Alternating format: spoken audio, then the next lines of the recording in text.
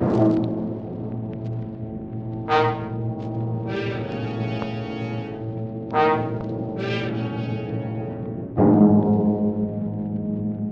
you upset with today's headlines? Worried about the high cost of living? Want to get away from it all? CBS offers you Escape. You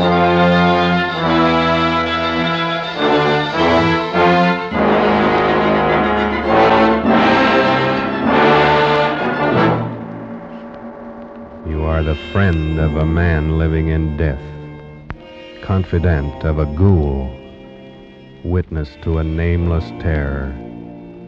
You are a guest in the House of Usher. The Columbia Broadcasting System and its affiliated stations present Escape, produced and directed by William N. Robeson, and carefully plotted to free you from the four walls of today for a half hour of high adventure.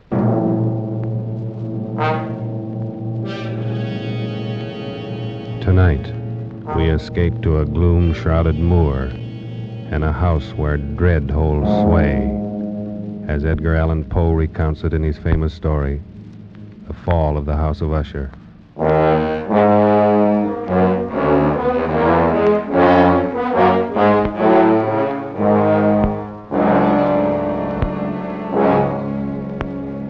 It is with some regret, but I believe advisable that I identify myself only as a friend of Roderick Usher. Certainly the last and perhaps the only friend of that unhappy man. Having only one sister, he was the last male descendant of the ancient house of Usher. Roderick had been one of my boon companions in boyhood, but many years had elapsed now since our last meeting. And so as I held his letter in my hand, not yet opening it, I reflected with no little sadness upon the devious fates that chart our courses and drive old friends away from one another.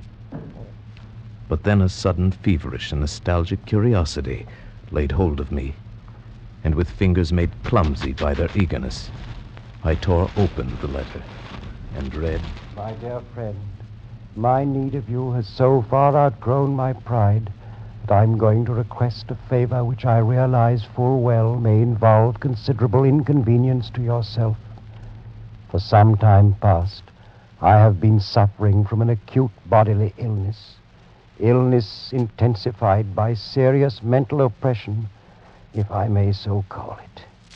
A horror which looms over me, a horror grown so great I dare no longer face it alone.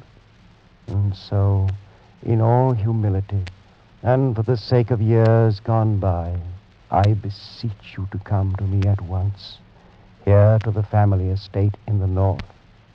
Should events conspire to prevent your coming, then only God may know the consequences. Your friend in desperation, Roderick Usher.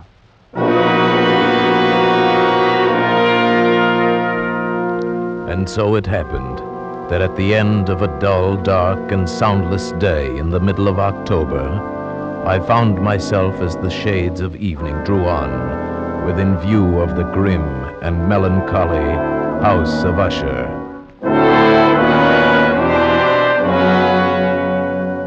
I confess that the first sight of the house, the fungus-covered walls of stone thrusting their crumbling ramparts against the darkening sky, rising out of the sullen, sluggish waters of the black tarn at their base, the bleak and vacant windows staring blindly, the bone-white trunks of decaying trees, these things filled me with a nameless and desolate terror, so that I reined in my horse and sat trembling, half fearing to cross the wooden bridge that led over the waters of the moat and up to the entrance of the House of Usher. Then impatiently I shook off this strange feeling of dread, and was an instant later clattering over the wooden bridge and onto the courtyard. I dismounted quickly, tossed my reins to the silent lackey who approached, strode across the gravel and up to the massive wooden portal, the door of the House of Usher.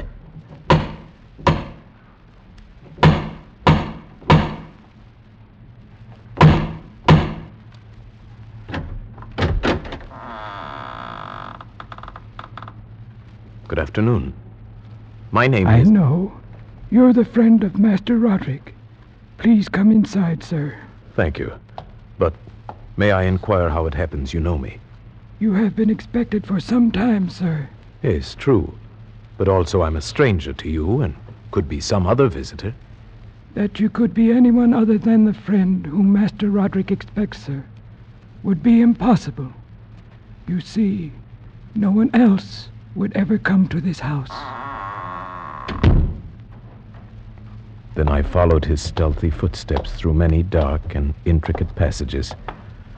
My earlier foreboding heightened and was made fearful by the somber aspect of the hallways by which we passed. The many unused rooms reaching out with their vast emptiness like some hideous jungle creeper. But at length we stood before the door of the master's studio, and there the servant left me, departed and left me to go in alone. The man across the room, half reclining on the couch, his back turned toward me, did not hear the opening of the door. For the space of several heartbeats, I saw only the deathly pale and ghastly sunken features of a stranger. Then only with difficulty could I recognize, behind that mask, my boyhood friend. For surely, under light of heaven, no man had ever before so terribly altered in so brief a time as had Roderick Usher.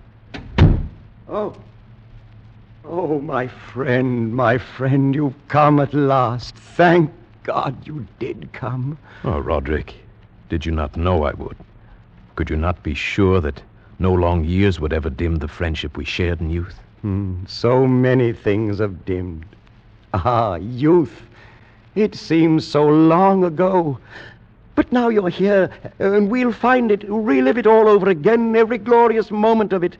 And all these shadows, all these gibbering phantoms that haunt me, they'll be driven out. And then the sun will shine again, and we'll be young again and relive... Roderick! But forgive me, my friend. My excessive joy at the sight of you after so many years drives me into a frenzy of talk. How many years has it? Oh, no matter. It is enough that you are here, and brought with you all the happy days of my boyhood.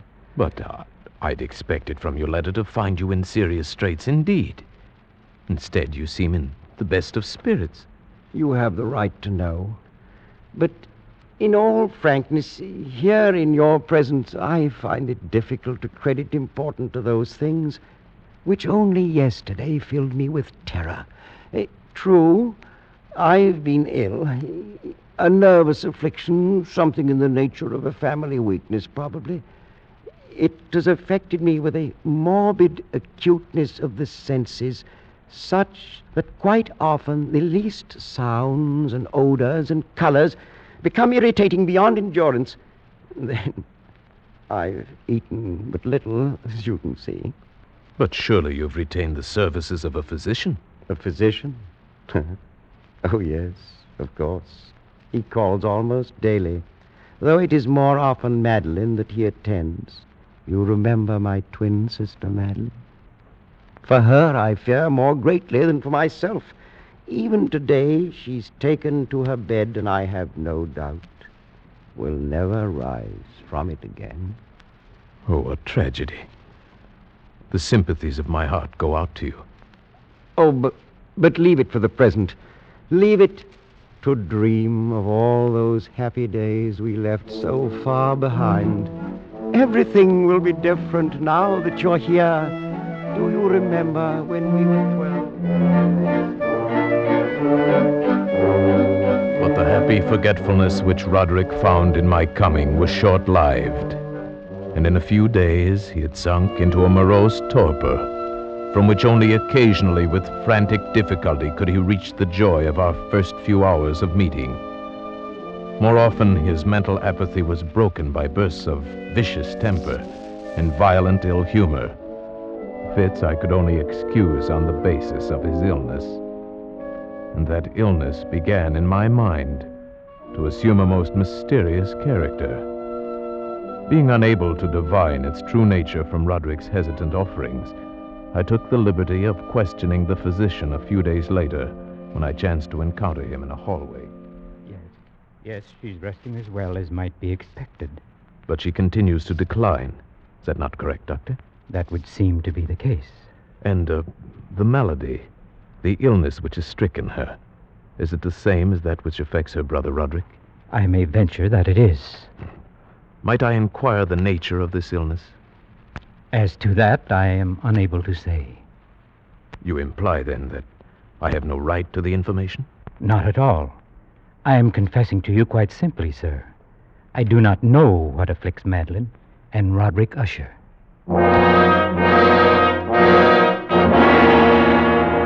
And so a week passed.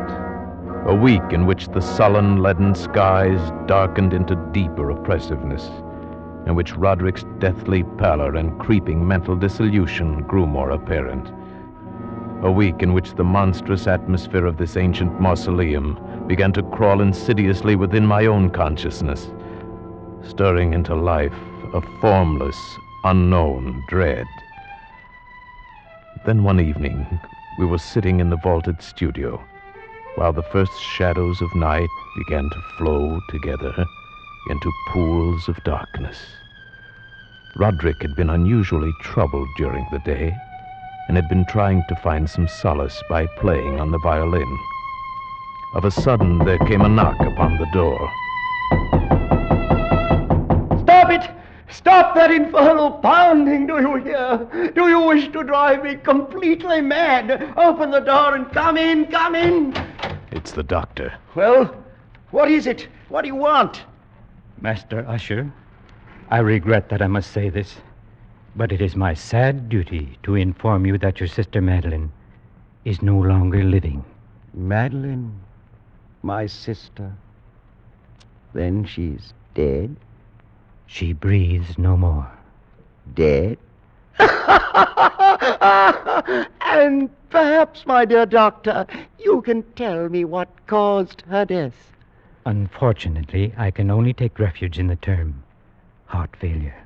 Heart failure? Yes, of course. Very well, doctor. If you'll be kind enough to wait, I'll come down directly and discuss the arrangement. At your service. I bid you good afternoon, gentlemen.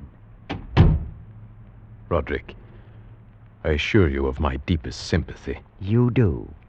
Your deepest sympathy. The doctor regrets his sad duty. Are you fools, both of you fools? I don't understand. Haven't you seen it yet? Can you not feel it about you? The horrid, monstrous, brooding spirit of this accursed house. Can't you hear its evil laughter as it lurks in the hallways and grows fat upon the soul? My dead sister. Roderick. Can't you see that it matters nothing to me that she's dead? That I myself walk but a few steps behind her into the same shadows of hell?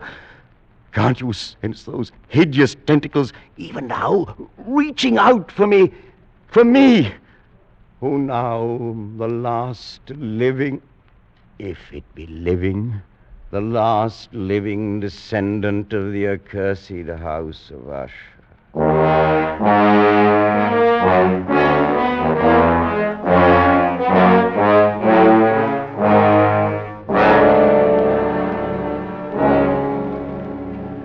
Such was the passing of Madeline Usher, once living, now dead.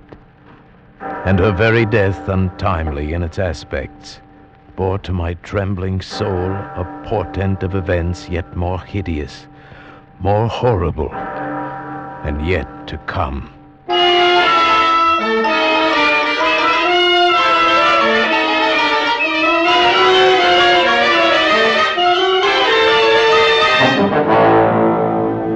At a later hour of that same sad night, Roderick came into my chamber to voice an intention so morbidly unnatural that for the moment I could only feel that his tottering reason had at last failed him entirely. Then you refuse? But, Roderick, this is madness. I tell you, before this night is over, the coffin body of my sister shall rest in the vault beneath this house, and if you will not help me, I shall do it myself. But why? Why? I could not stand to think of her buried out there in the dark graveyard, alone among the dead. Roderick, she too is dead. It's fantastic how little we know of death or of life. The doctor says she no longer breathes. She is dead. She was so lovely, was my sister. Roderick. I must keep Madeline near me. Nothing but evil would come of such an act. I can trust no one but you. Not even the physician himself. He hates us because he can't discover what it is that kills us. Even he might steal the body of my beloved sister, that he might learn our secret. You understand, don't you, my friend? Yes, Roderick. Yes, I understand.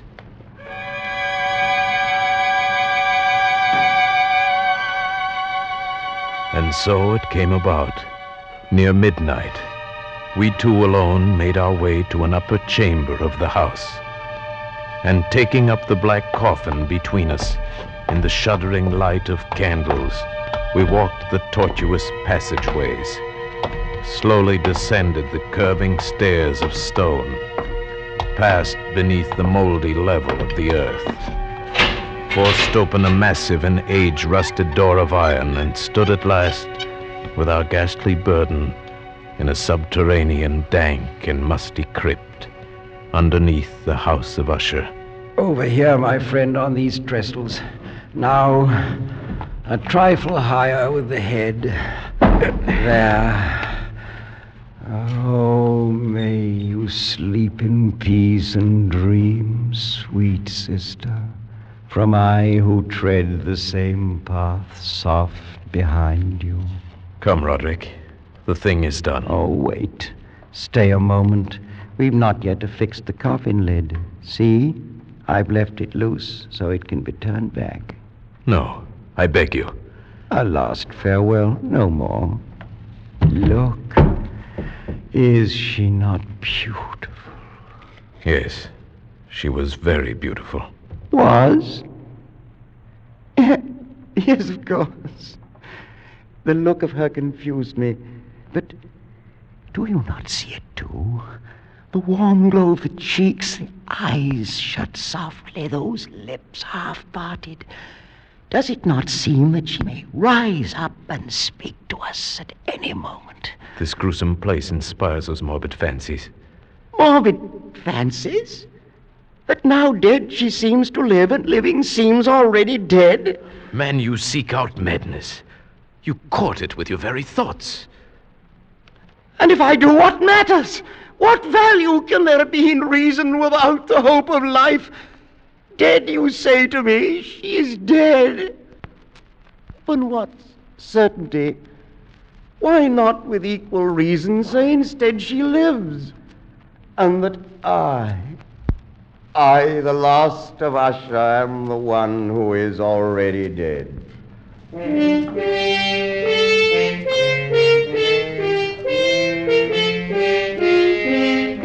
I prevailed upon my friend at last to leave that mournful place. And so with grim finality we secured the ebon lid, took up our flickering candles, and departed from the crypt, leaving it alone with its darkness and death. The ponderous portal closed behind us, and then my soul for one brief instant felt the dread and awful meaning of eternity.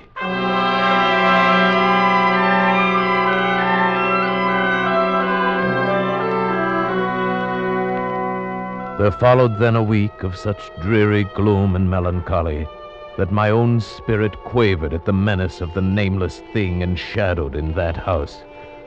By perceptible degrees, the living soul of Roderick Usher flickered lower. More ghastly grew his pallor, more tremulous the extremity of his terror.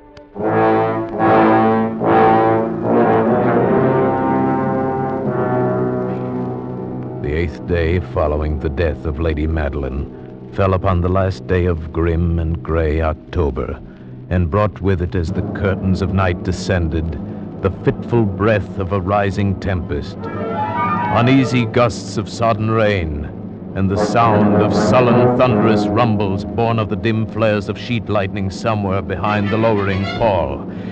I retired at a late hour, but found sleep impossible. At length, overpowered by some strange presentiment of evil, I found my reposeful inaction no longer endurable. And so I arose, threw on my clothes in haste, and fell to pacing the floor of my darkened chamber. Then in one instant, a soft sound in the blackness froze my steps in paralysis of terror. The latch of my chamber door was being lifted from without. Who is it? Who is it, I say? It is I, Roderick. Oh, Roderick. What are you doing up and about at this hour, in pitch blackness? Wait, let me light the candles. No, I am quite used to darkness. I heard your footsteps and knew that you must be awake, even as I was. But can it be that you've not seen it? I don't understand you. I've seen nothing. Then stay. You shall see it, even as I've seen it for these past 2 hours. Wait. I'll throw open the casement window. There. Look!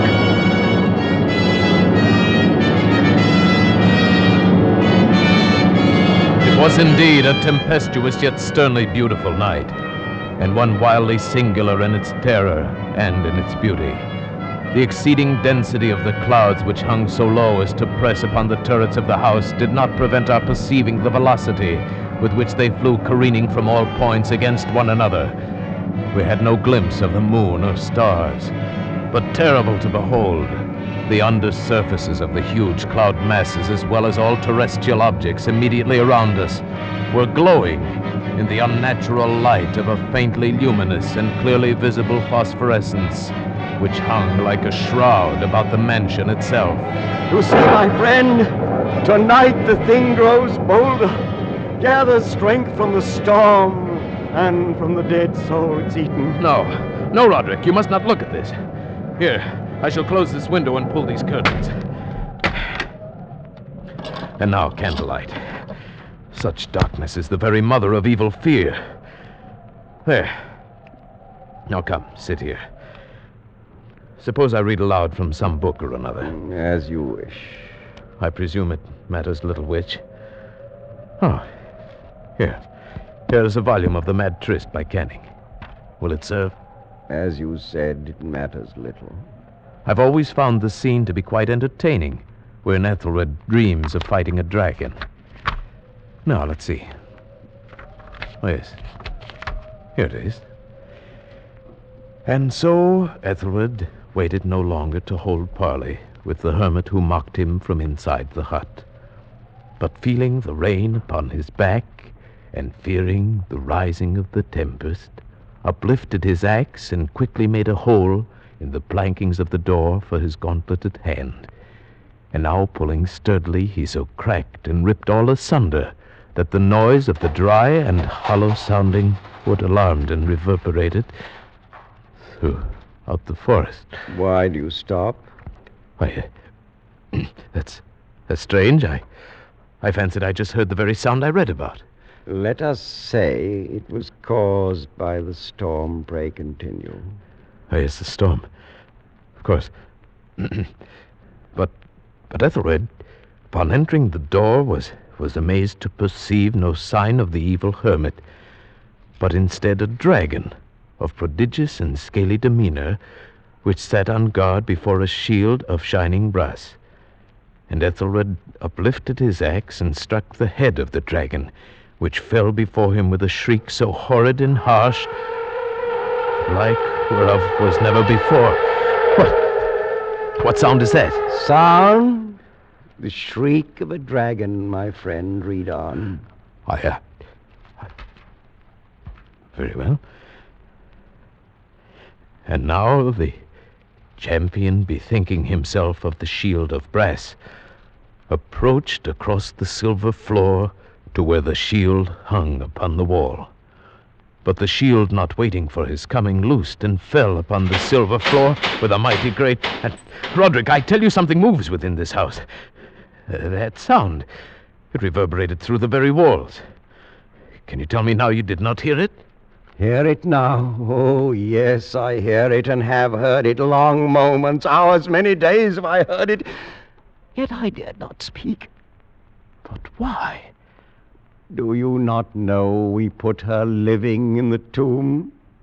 I tell you now, I heard her first feeble movements in the coffin many, many days ago, and I felt then it mattered little. But now she comes to upbraid me for my haste.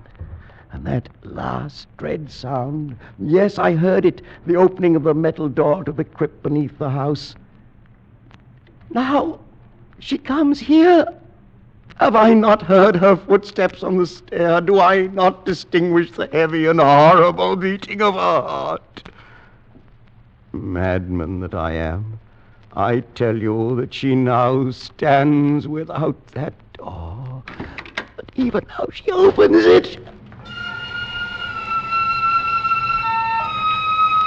There in the flickering light of candles, in the gloom and curtained doorway, stood the shrouded body of Lady Madeline. For one shuddering instant she swayed there. Then as Roderick uttered a single piteous cry, she fell upon him in violent and now final death agonies, and bore him to the floor, a corpse.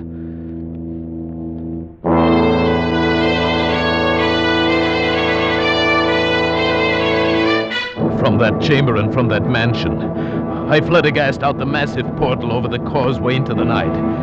Suddenly there shot along the path a wild light, and I looked back in heightened terror, for the vast house and its shadows were alone behind me.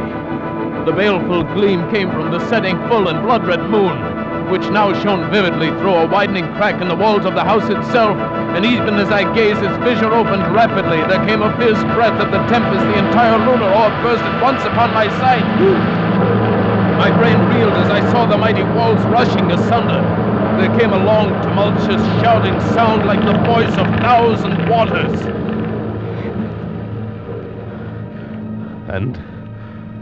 And the dark, deep tarn at my feet closed sullenly and silently forever over the pitiful ruins of the ancient house of Usher.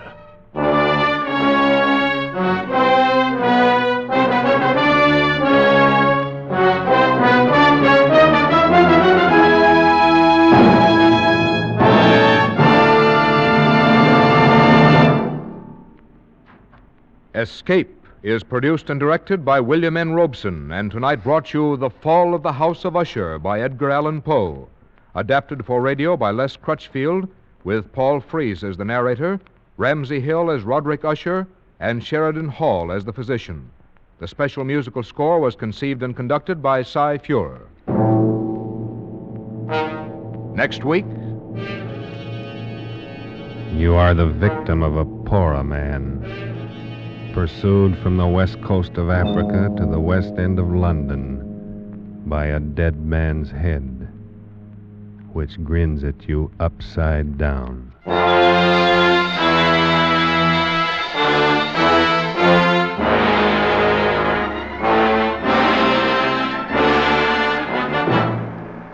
Next week, Escape, with H.G. Wells' gripping story, Pollock and the Poorer Man. Good night, then, until this same time next week, when CBS again offers you Escape.